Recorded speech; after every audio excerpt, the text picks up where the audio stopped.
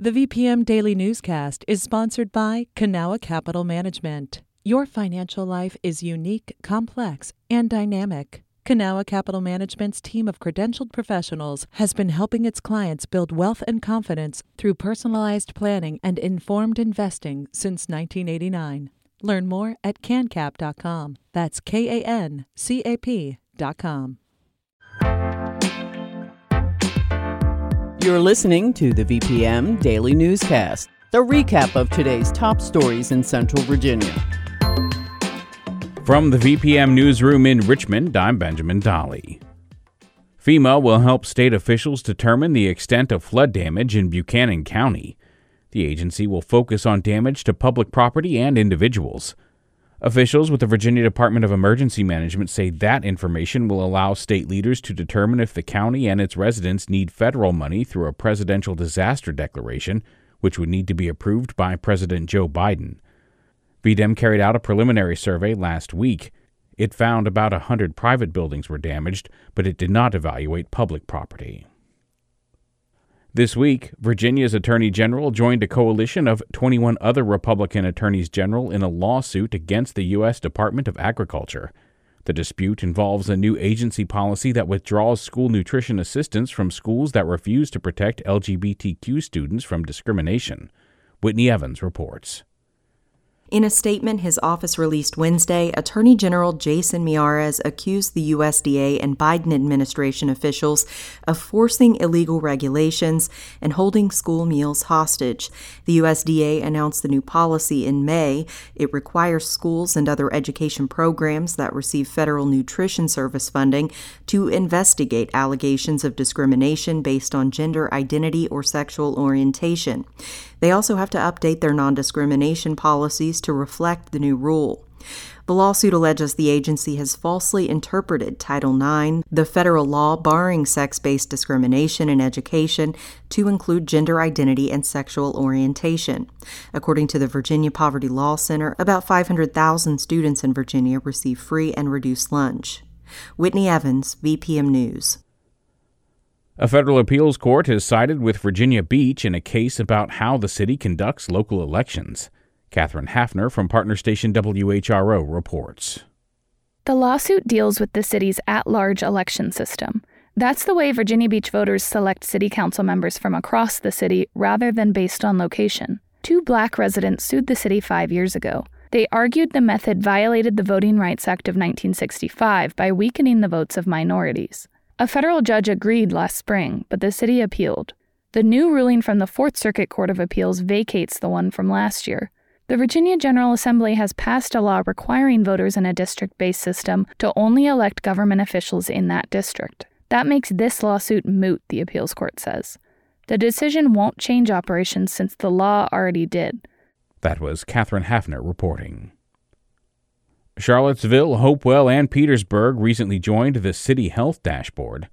The dashboard was established by New York University in 2018 and includes health data points from over 900 different cities. It aims to curate information related to the social and economic factors that affect health. Metrics measured include opioid overdoses, unemployment, broadband connectivity, as well as racial and ethnic diversity. The dashboard was recently updated to include data from 2020 this past month and continues to add new metrics for smaller and larger communities. The need for mental health services has increased during the pandemic. Randy B. Hagee from partner station WMRA checked in with clinicians to see how they're handling the extra need for their support. I think most of us are feeling like there's a lot to be stressed out about right now. Dealing with the emotional aftermath of the pandemic, the lives it took, the state of the economy and politics, mass shootings, the list of adverse experiences shading these times goes on and on. When we're in crisis or feeling stuck, we may be advised to seek out mental health care, or maybe you already see someone regularly. But how are those clinicians experiencing the current milieu? Every clinician in our practice has a wait list. I've got therapists who've got 50 people on their caseload. I've got others who are closer in the 80s. I spoke with 4 mental health care providers in different settings about how their work has changed in recent years and how that's affecting them. Ellen Dotis is the manager of the Psychiatric Emergency Response Services team at Sentara RMH. We see people of all ages, from young children up through elderly people. They come in with a wide variety of problems, an anxiety attack or trouble handling a stressful situation or a breakup or something like that, to somebody that is actively suicidal, is psychotic, substance abuse issues, all different kind of issues. In addition to having someone on site at the hospital 24/7, in the last few years, RMH has also started providing telehealth consultations to 5 other Sentara emergency departments all over the state. A lot of times we'll have people come in and say, I can't see a counselor for a few months, or I can't find anybody that's taking new clients right now. Or they'll try to find a psychiatrist in the area. And a lot of the psychiatrists are booked up too, months in advance.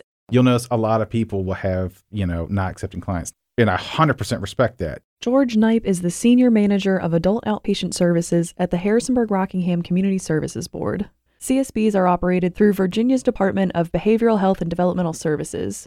Knipe estimated that they have about 125 more clients now than they did pre-pandemic. And while I'll kind of mitigate my individual, caseloads, like I might put a person off not getting new clients for a week, our door never shuts, which is good. You have to have a place like that. Dr. Lewis Weber, a therapist who runs his own practice in Charlottesville, is keenly feeling the demand for his services. Challenging times. And it's also challenging times for the people that are doing the work, the mental health people on the front line, because we are human beings and we deal with similar kinds of stresses as well. And it's painful and sad to be in a position where I have to, turn people away or say we can only do a limited amount. Besides just the number of people seeking their help, these therapists and counselors talked about the intensity of the symptoms folks are experiencing and how so many people are really struggling to regulate their emotions and anxiety these days. And that might be just struggling with a lot of depression, or sometimes we see people that are very agitated, or their anger is just really something they're struggling to control. And I think it's in large part due to all of the stress that they've been under. You have got to be kind and believe in the goodness of your fellow man. Amy Guyamagami is the Director for Outpatient Behavioral Health at Augusta Health. And to be more understanding, to show compassion on the daily. Do you think that's become harder for people in the last couple of years? I think as people have become isolated, they sort of forget how to act as a community. And so I think there are times where you really have to make that commitment to your neighborhood, to your community, to your church or your faith. Another thing the therapists I talked to said was that they don't usually experience the exact same trauma, like a pandemic, at the exact same time as their clients.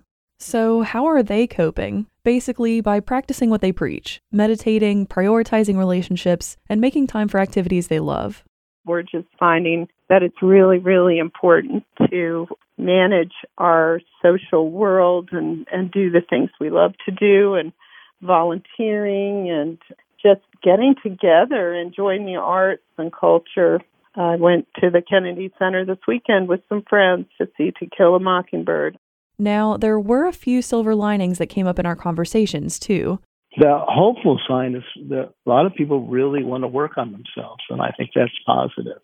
I love the work. I still love the work. It's a real gift and honor to be able to be intimately involved with people who are willing to share themselves. I'm Randy B. Hagee. This has been the VPM Daily Newscast. Some of these stories may have changed since the newscast was recorded. You can stay connected to what matters by heading to vpm.org/news or follow us on Facebook, Twitter, and Instagram at MyVPM.